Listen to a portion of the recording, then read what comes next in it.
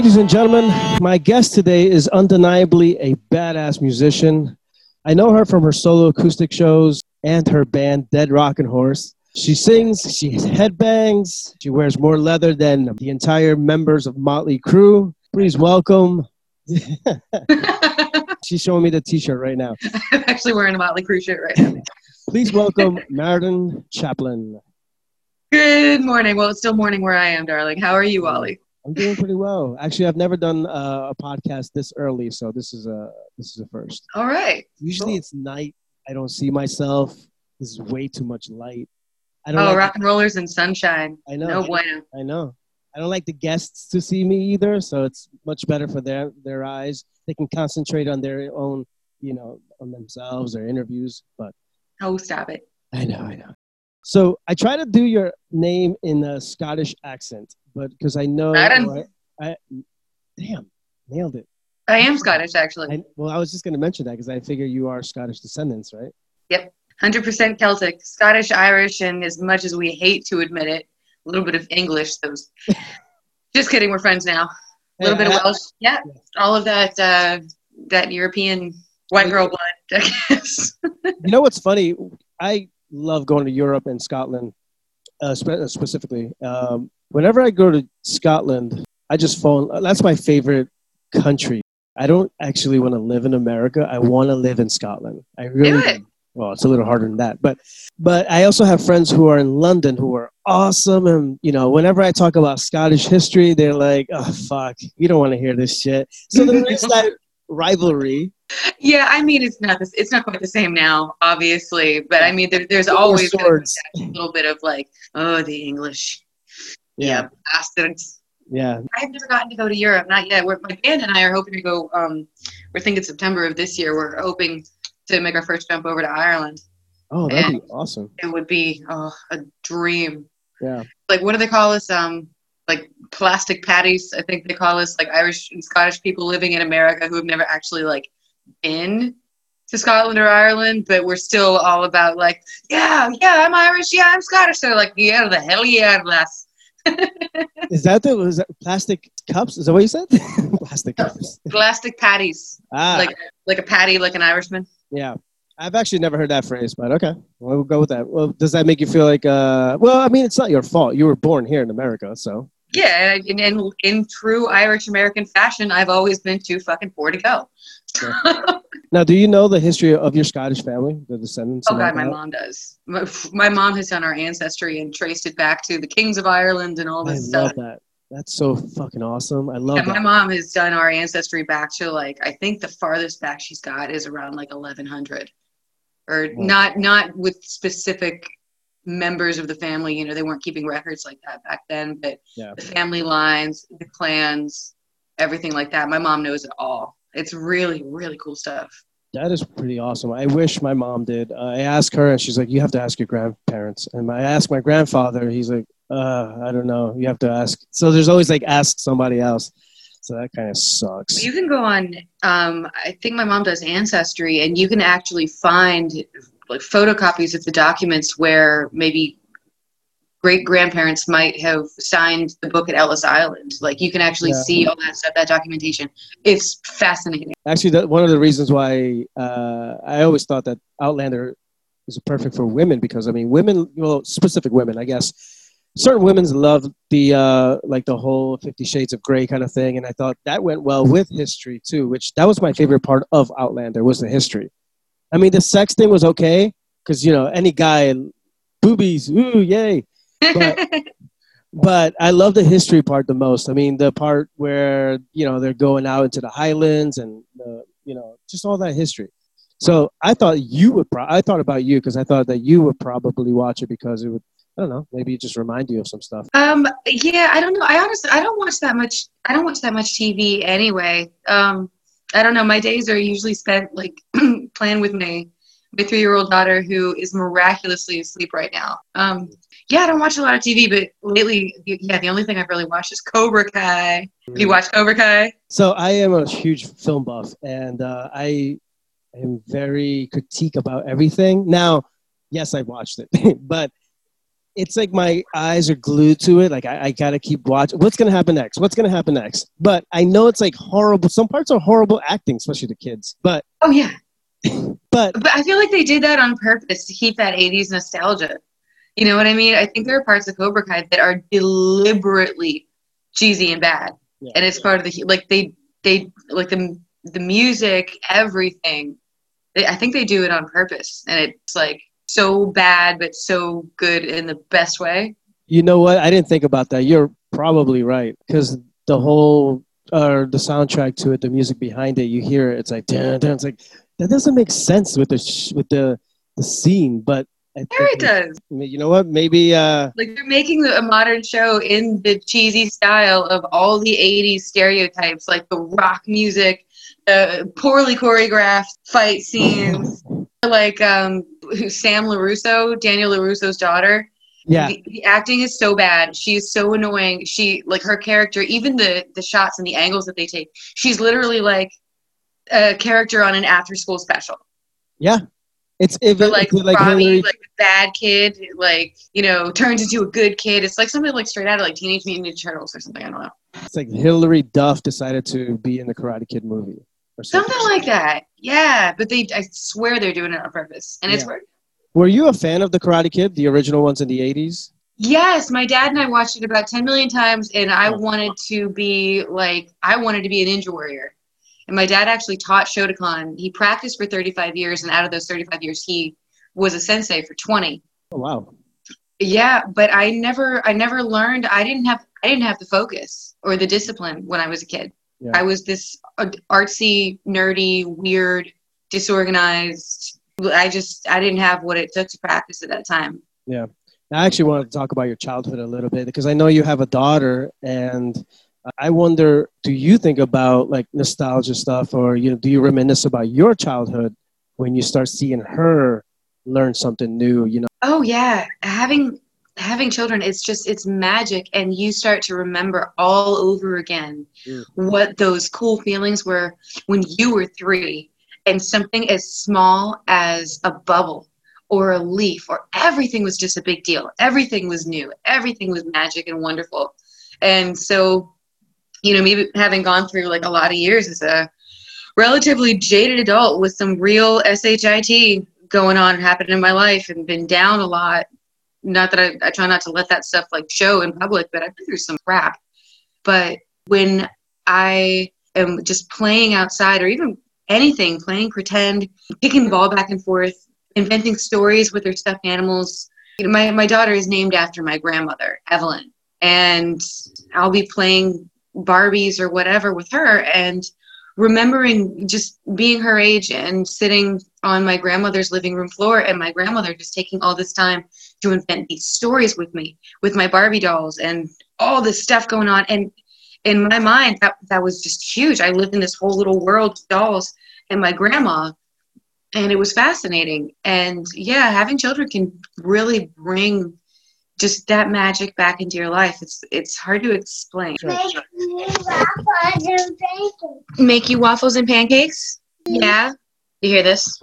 What, waffles and pancakes? Yay!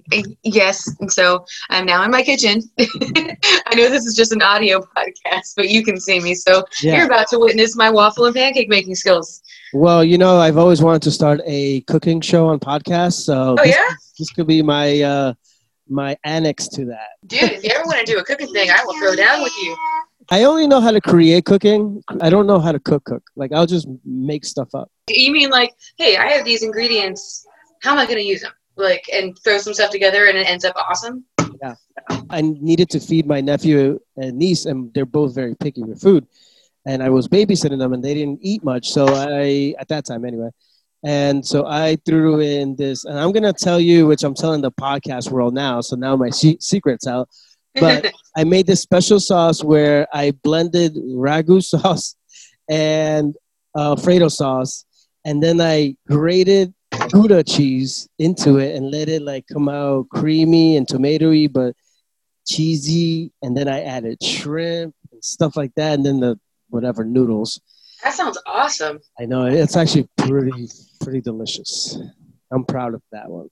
You should be. That sounds delicious. It was the same feeling when I wrote my first song, and the first song was because of the girl. Remember in Miami that broke my heart? Uh-huh. That one. Wait, So was she? No, she's different than the one who started out really quiet and yeah. then Oh started, yeah. Yeah. Yeah. Yeah. different girl. Yeah. Yeah. Okay, trying to keep track of your love life. Yeah. Well, I was thinking of how did you start off as a New York musician? I know you did. You start off doing like open mics, and is that your Yeah, route you went? I did. Yeah, I always knew that the end goal I wanted to play hard rock in a band, but when I got to New York, I had not really spent a significant amount of time developing like my real guitar skills or anything like that. I just kind of was like anybody else who had an acoustic guitar and, oh yeah, I can play. Yeah, I went to my first open mic ever. It was at American Trash on 77th Street and First Avenue. It was December. It was snowing. I had never actually like played in front of people before. I had this Epiphone Les Paul that was in not it was not in great shape. I went and I played Danzig's Mother and some other original song that I had just pretty much forced myself to finish writing. What was it called? It now goes by the Dollar Song. And I was terrible. I was so bad. And this guy named Dan Steingard, who still does the open mic there, well, New York's on lockdown, but was/still is when the pandemic lifts, running the open mic, just the nicest guy. And American Trash had this special going on. It was like 5 shots of whiskey for $10. It was Jim Beam. And so I bombed on stage, went straight to the bar, asked them to put all those 5 shots in one glass, chugged half of it straight out, and then Dan comes over and he's like, "Hey, I saw your set. Was this your first time here?" And I was like, "Yeah, man." And he's like, "You got a pretty good voice. I think you should come back. I think you should keep going." And I was like, "Really?" So I started going back to the American Trash open mic just every single week. Got a little better, started branching out to other open mics. Eventually, yeah, I see you. And then eventually I got my first actual like set at 87 Ludlow. I can't remember what it was called then. It was Union Bar or something like that. It was on Ludlow Street. Yeah, and I played. I got 11 people in the door. I made $10. Well, those clubs, they take like when you do an acoustic set, it's usually like, they keep the money from the first 10 people that come through the door, and then you keep anything after that. Yeah. Yeah, I played my first acoustic set and then started playing more acoustic sets, and then eventually I met David Alba, my bassist in Dead Rocking Horse, and we started a band and played our first show at Arlene's Grocery and just kept going from there till I had a baby, left New York City, and now I'm in Nashville. So there you go. Let's not rush through this process of the podcast. Oh, did you ever heard of this musician called Lee Aaron? I was just going through YouTube, and there's this Canadian band, and I looked her up afterwards, but she reminds me so much of you, like her voice, her style a little bit. You gotta check her out. Is she like super rad and awesome? She's pretty badass. She's from the 80s too, which is kind of, cool. It kind of makes sense because you love the 80s, like you and your Karate Kid and all that. Oh, heck yeah. Cobra Kai. Like you can't escape Miyagi-Do's for nerds. Sorry, just watch season 3 again. Nerd. Did you hear that? Yeah. No, I have Evelyn saying things like nerd and lame. Now, who was your influence? Yeah, well, for me, it started with seeing the 80s hair bands on MTV, and then like the first music I really discovered was Aerosmith when Get a Grip came out in 91, 92, something like that, I believe. And the video for Crying with Lacey Silverstone came on MTV. Oh, right. Well, you're like, woo, like she's hot. And I was like, oh my God, she's so cool. And I wasn't allowed to be watching MTV. I'm like 7 or 8. I'm at my grandma's house. Of course, my grandma doesn't know that I'm watching MTV. And that video came on, and she was just the coolest thing I'd ever seen. And I love that song, Crying, because it actually had the same chord progression as Papa Bell's Cannon. which was my favorite song at the time. I was only allowed to listen to classical music. And yeah, dude. Just, my childhood was it was interesting. This is the part where your daughter should say nerd. Yeah. That's when she should have cued in. But then I got Get a Grip and I started listening to it and started collecting all the Aerosmith albums. Wow. And for a couple of years, yes, honey. Yeah. There you go. See? I was going to say, I think I always connected you with Guns N' Roses because I think that's how I first... Aerosmith first. Yeah, because I remember the first time we met, which I think we barely remember, both of us anyway, but it was at that Brooklyn, I don't know why I keep forgetting, that venue. Yes. You are my fact check. You are my official fact check because I can't remember shit. Oh, kid. Dude, it's all right. She's heard I know, but I can't. Yeah, everybody thinks of me like GNR and everything. Yeah, Aerosmith was the first though, but Guns N' Roses, like Slash, became a great guitar player because he was listening to Aerosmith Rocks, which was an album that came out in 1976, and that was the album that made Slash actually like pick up the guitar and get serious about music. So yeah, I always looked at Slash as like closer to metal than anything, but I mean, he's such a blues infused kind of musician, really. I mean, his style is just beautiful.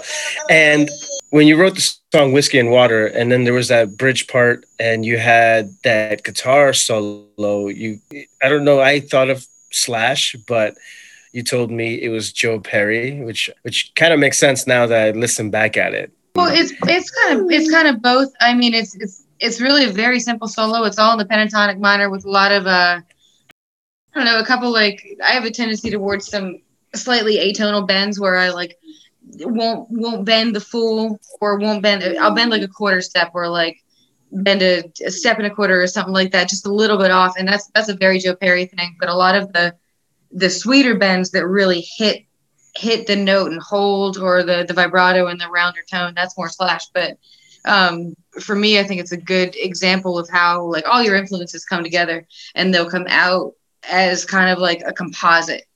There's Slash in there, there's Joe Perry in there, there's some Duane Allman in there, like this one big bend towards the end where it just kind of holds. Like that's kind of stolen from Melissa, the Allman Brothers. So yeah, we're all just a composite of the people that we love and listen to. I want to talk about Whiskey and Water because I want to know the influence or the reason behind that song. How did that come about for you? That's okay. I'm gonna try to do the short version here. So I was dating a really, really good guy, and we'd been together for a while. And while we were together, my drinking, just being a young idiot in New York, just free, no responsibilities, really started playing all these rock bands. Well, I started like drinking way too much, which led to him breaking up with me. I would get this really bad personality when I drank, and he got sick of it. And so he broke up with me. And then 6 days later, my dad died. And this was someone that I really loved. And we're still friendly to this day. Hi, Steven, if you ever listen, but he won't be.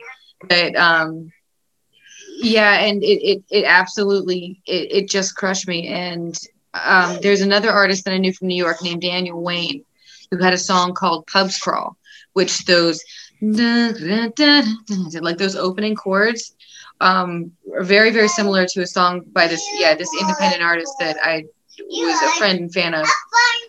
And I was, Steven had broken up with me and my dad had just passed away. I came home from the funeral in North Carolina and I was alone in my little apartment in New Jersey, mattress on the floor, and I had my guitar and I sat there and I actually kept drinking.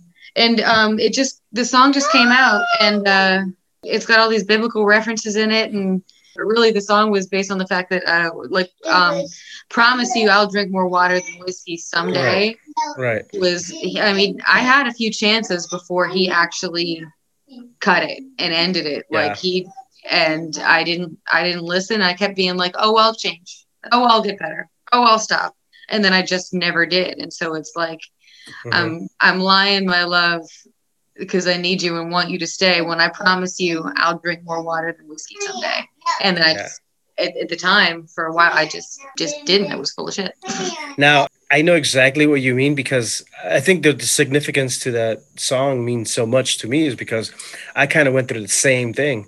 I didn't have a death, but same thing, relationship. I was drinking way too much, and I did have, an ultimatum kind of thing, and I said, yeah, sure, and I would hide and sneak away, and that's why the perfect line in the song, well, the elephant in the room is a bottle in Is my the bottle in bag. my bag? That's right. And I just like, oh, that is so me. Now I don't have a My whole bag. life smells like a circus, but still you can't see the red flags. Like Yeah. we both know it's there. We both know it's a problem. But no, who's gonna bring it up? Yeah. Oh God. To me, it hit home. So it was and Yeah, it's also I used to have a water bottle of vodka in my purse everywhere I went at all times. And some people started to figure it out. Some people could smell me, but were like, she isn't acting drunk. We don't know.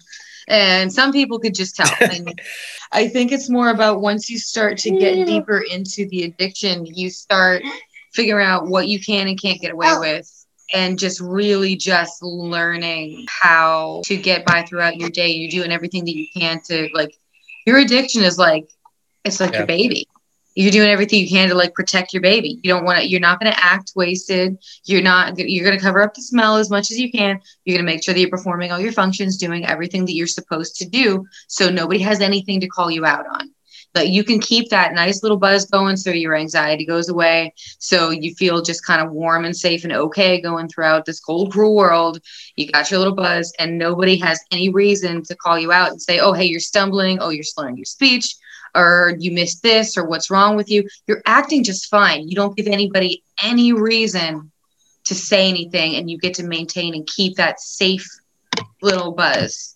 It's a very dangerous place to be. I'd say that level of addiction is even more dangerous than people who visibly show it and are going crazy and going off the rails. Because at that point, somebody can intervene and say, hey, you've done something that gives me a reason to speak up and say, this is a problem.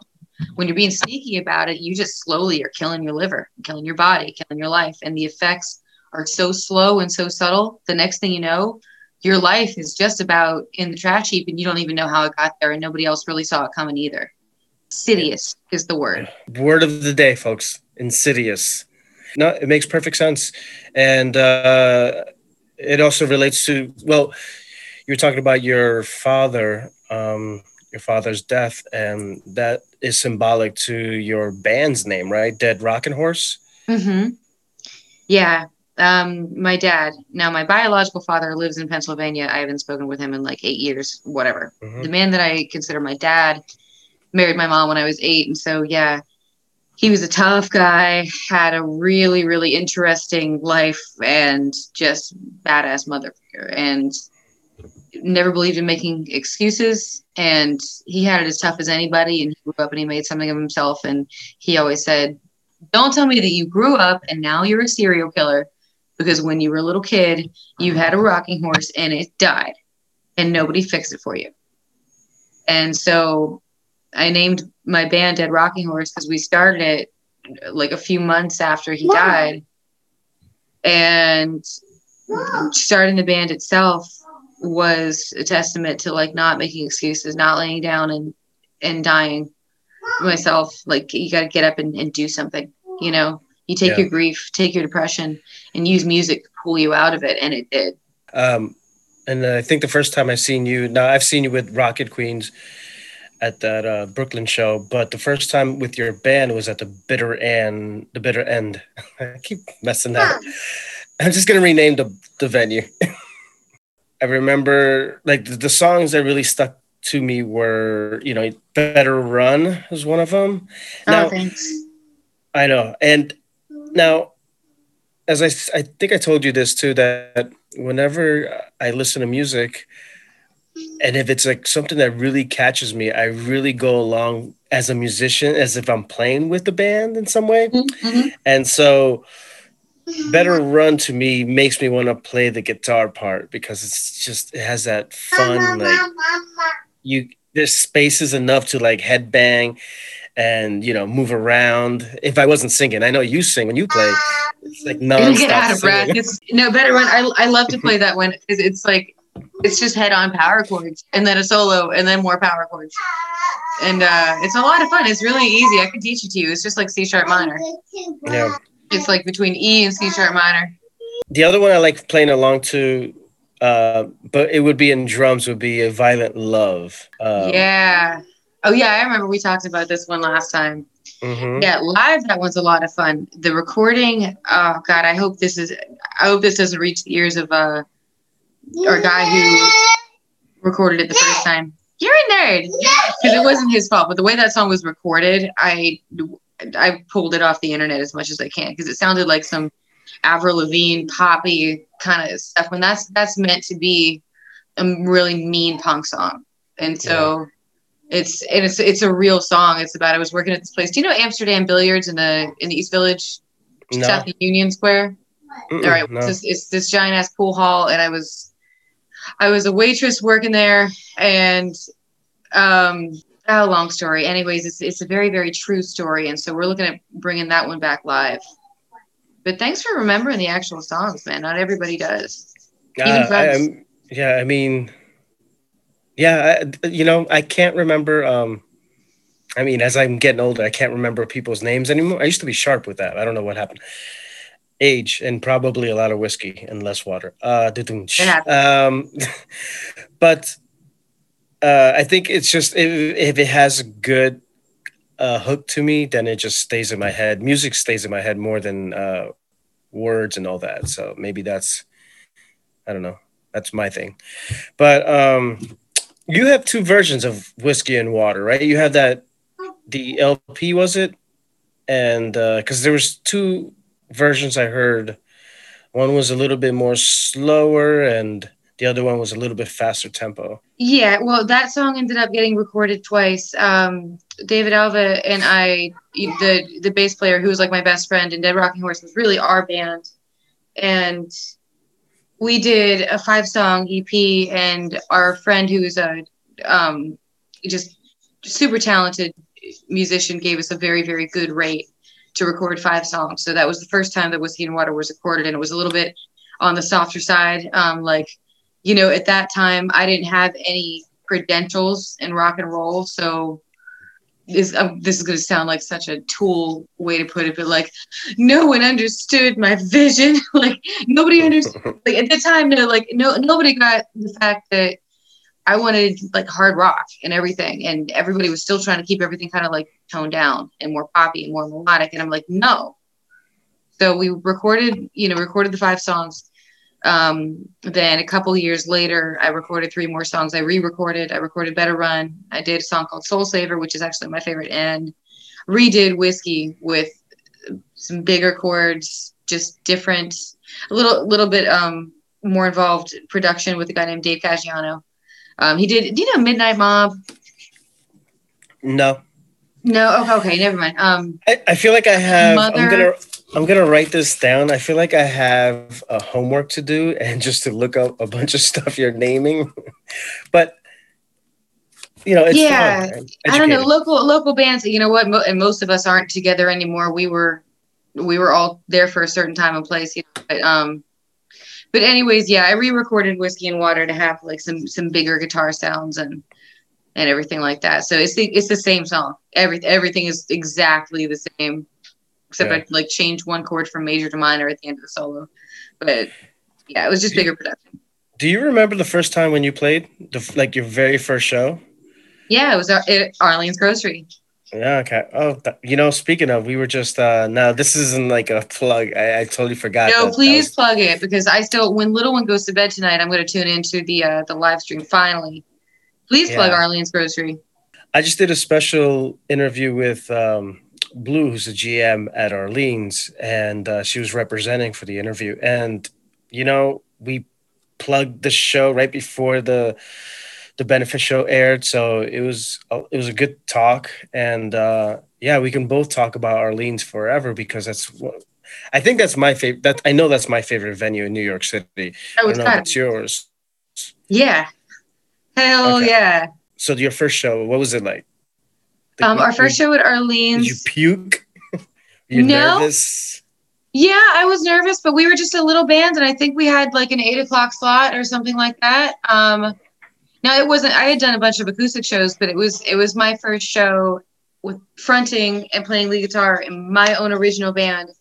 Um, one of the reasons Arlene's is the best band or the best venue in New York is because they always give new bands a chance.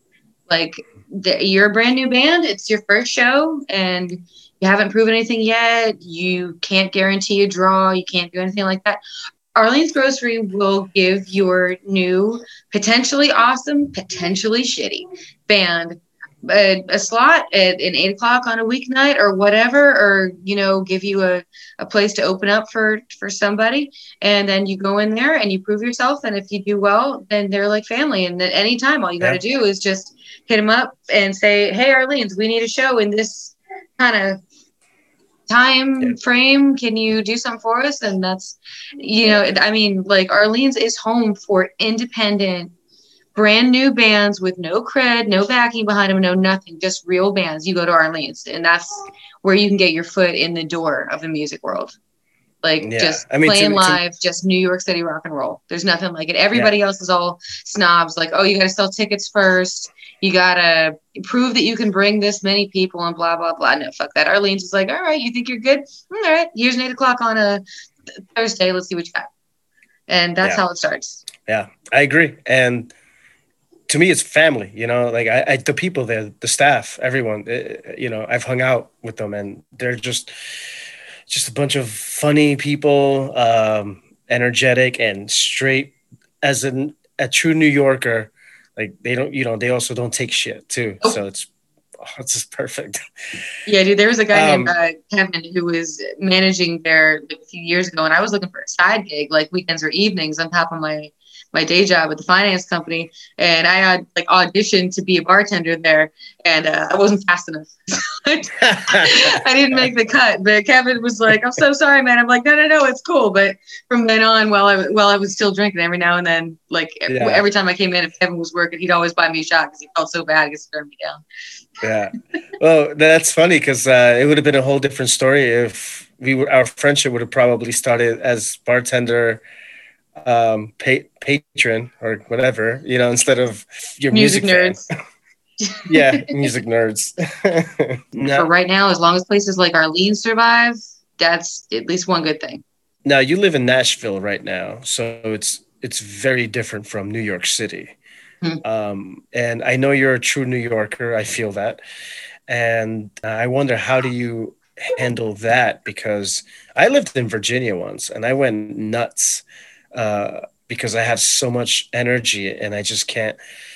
I needed another city like New York that has so much energy anytime. It could be at 5 o'clock in the morning. It's not dead. It's still awake, and it would just bounce back energy to me. Now, I don't know how you do that with Nashville. I'm not sure either, to be honest with you. That's a tough one. One of the things is I came to Nashville already, first of all, as a mother. So I've got my child. So the small town energy here, having my baby, being able to just, pack her up in the car, go to the grocery store. That's, as far as being a parent is concerned, then sure, that's great. Because once I had my baby, life changed. I'm no longer like the wild little 20-something just bumping around New York in my leather jacket with my guitar on my back and hopping from subway to subway and going from Harlem to Brooklyn to Chelsea to Queens to back again all in one day. It's not the same. Also, I didn't live in Nashville all that long and get much of a chance to get into anything here before the pandemic hit. So I'm going to say that I haven't really gotten a chance to give Nashville a chance just yet. Yeah. I interesting because when I left Virginia, I felt that too. And when I started visiting, I started going to bars that I never went to and I should have tried around the city. And I started having a little bit of fun. So maybe it is that. Maybe we're just holding back in the beginning because we don't see it as New York or a big city like that. But Well, I'm really watching my words here because I don't want to sound like a snob or yeah. When I left New York, I had to quit my job, leave my band, leave my city that I loved, leave everything that I had worked for. And then I found out that my little girl was on her way, and I just didn't have a support system in New York to stay there.